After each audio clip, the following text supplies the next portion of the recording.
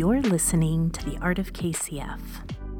This essay is called Flights of Fancy and was released as part of the Art of KCF newsletter, issue 70, sent to email subscribers in May 2023.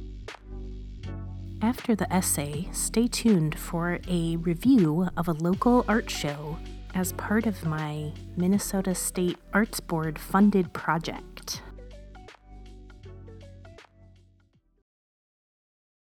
Vaimo and I have taken to logging a lot of hours on our deck this spring.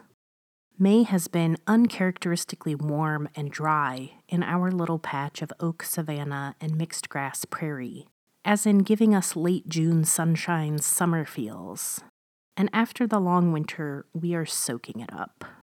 Vaimo also repurposed a tree that suffered the fate of hungry goats into an eclectic stand for a variety of bird feeders, featuring seeds and suet that have brought much wonder into our lives.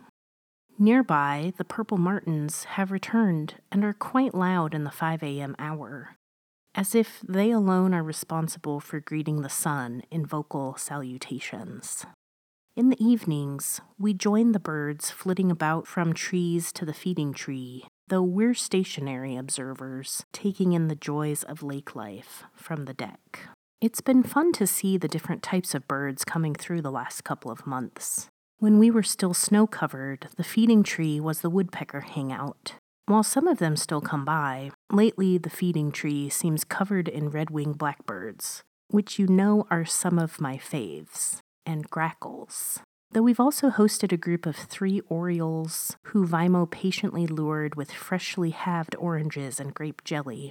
Lest I not bore you with a detailed field guide of all of the bird sightings, I'll just brag that a couple of weeks ago we had a rose-breasted grosbeak enjoying the buffet at the Chick Finn. In 2004, as a first-year graduate student and MacArthur Fellow at the University of Minnesota, I experienced an interdisciplinary seminar led by a geographer and maybe a biologist. The details are fuzzy, but the 2 profs spanned 2 different disciplinary approaches. And the point of the seminar was to learn about the varied approaches of knowledge production from different disciplinary sites. The student fellows represented all areas of the university, from the humanities, social and physical sciences, and the interdisciplines, like feminist studies. And we would have energized exchanges facilitated by the different perspectives of our profs. One week, we watched and discussed the film Winged Migration, which at the time I found to be rather slow, though the cinematography was stunning. Perhaps it was more about the fact that at 22, I was less inclined to be able to sit and take in a film about birds in an uncomfortable institutional chair with attached desk. After screening the trailer to prepare for this writing, I was so excited about the birds I saw soaring across the screen, especially the pelicans, who I've recently developed a kinship with, as we've had several stop by our lake this week. At 22, I remember discussing winged migration in the context of birds not giving a flying F about nation-state borders. Birds represent and live a freedom of movement unique to them. Birds become fascinating entry points into connection with nature when one stops to hear or see the birds around them. Whether pigeons in a city center or warblers in the country, birds bring us lessons through song or flight if we stop to notice them. I am not immune to the amount of attention birding seems to be a part of the collective consciousness right now. My observation is that this may be the byproduct of a pandemic era that has forced many of us to turn to nature for healing. Or perhaps in our current era of climate change, some humans seem a bit more primed for noticing our interdependence with animals and plants around us. Birds are beautiful creatures with quirks and preferences like the rest of us, and tend to be most places humans are. I often wonder what the birds think of us as they're enjoying snacks looking back in our direction as we enjoy snacks.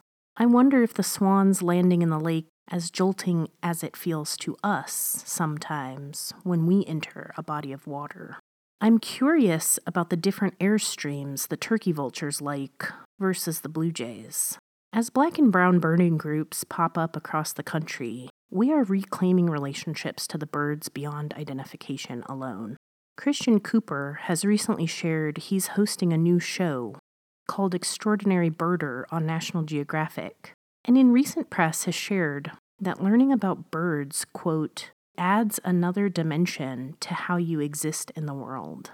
It makes me think about the historical relationships my communities have had with birds, and has me dreaming of Chicanx queer birding merch. Hand-sewn printed binocular cases, anyone? According to my Penguin Reference Dictionary of Symbols, across many cultures, birds symbolize the relationship between heaven and earth. And for some, birds represent a channel for communicating with deities.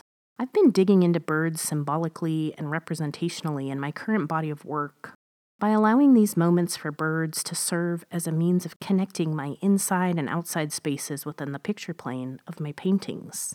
These small sewn and painted collages are made and then pinned and later sewn onto my paintings, and are chosen painstakingly not just for their shape and color, but for their connection to the geography I'm trying to represent. I'm not a nature painter, though as I'm writing this, I wonder if this is completely true. I'm not a nature painter in the sense of having a plein air painting practice, but if what I paint about is our moment in time, and we as humans are nature, are my paintings then, perhaps, about nature? I aim to connect the social to the natural, as in how we ascribe meaning and make sense of the birds who are in our lives. A feminist social scientist lens meets a humanist's sensibilities. What are the stories the birds tell us if we can pay attention? What stories do they need us to share? One goal I made for myself this year was being able to distinguish different birds of the same species from each other. Knowing they are each a unique manifestation of nature, I wanted to see if I could tell them apart from one another. This has resulted in more or less success, but it's a practice I want to keep engaging throughout the year. It thrills me when I'm able to use my painter's eyes to hone in on the different features of a bird to see if we've previously met. Earlier this spring, I fell in love with a fat and extra fluffy blue jay who seemed to love one particular branch on the feeding tree. When a family of 3 pileated woodpeckers were visiting frequently, I loved greeting the family as they congregated together, or especially when Junior came by themselves without their parents. With time and effort, like most things, I've noticed that I can tell these birds apart from each other by size, shape, markings, or actions. It's also encouraged me to connect with my intuition through observing if they have come by before or if they are new to the seed buffet. These little acts of witnessing and communal sharing of space feel needed for my spirit right now. The birds visiting this patch of land I'm deepening my relationship to are teaching me about using my voice and taking up space. They're also teaching me about learning to love the wind as much as I enjoy the feel of the sun on my skin. They are reminding me that they carry lessons from the divine and that I will do well to turn my ear toward their songs.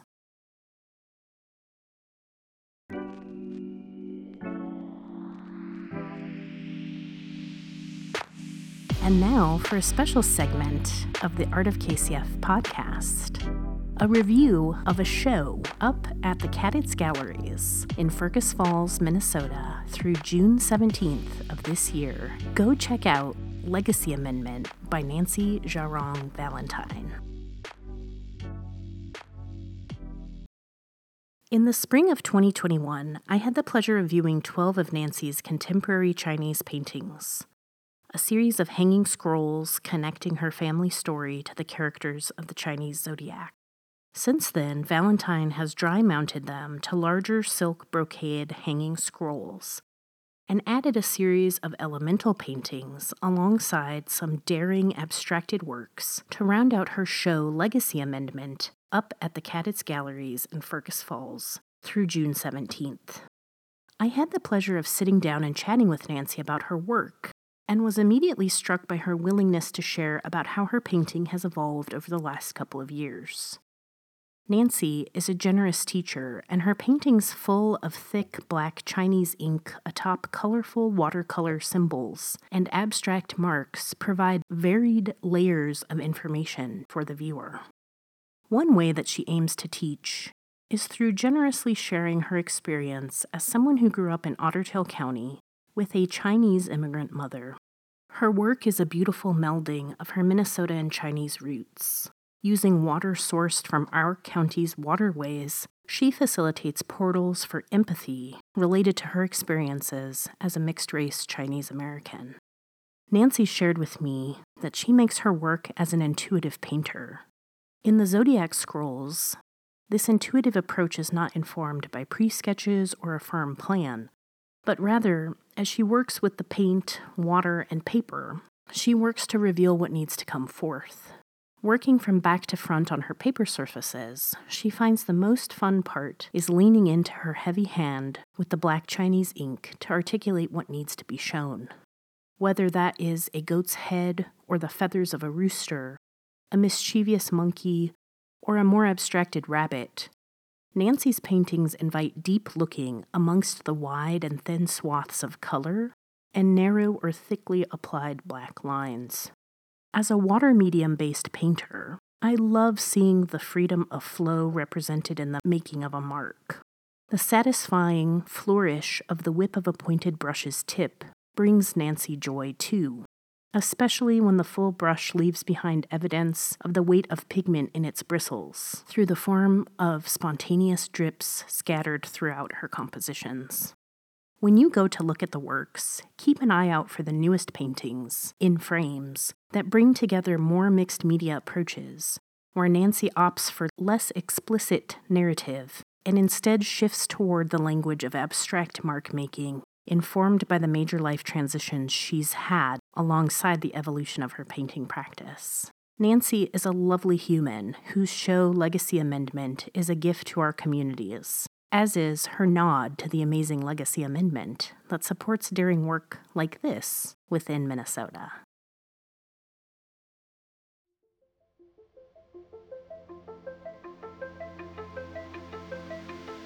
Thank you for listening to this episode of The Art of KCF. The Art of KCF newsletter and podcast is a fiscal year 2023 recipient of a Creative Support for Individuals grant from the Minnesota State's Arts Board. This activity is made possible by the voters of Minnesota thanks to legislative appropriation from the Arts and Cultural Heritage Fund.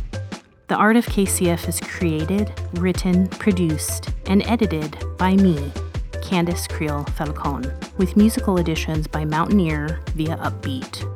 For a full transcript of the audio, plus all the features of my newsletter, like book reviews, creative links that inspire me, and an update on what's happening in my studio, be sure to find me through the link in the show notes. Till next time, may the joy of creative inquiry guide your path.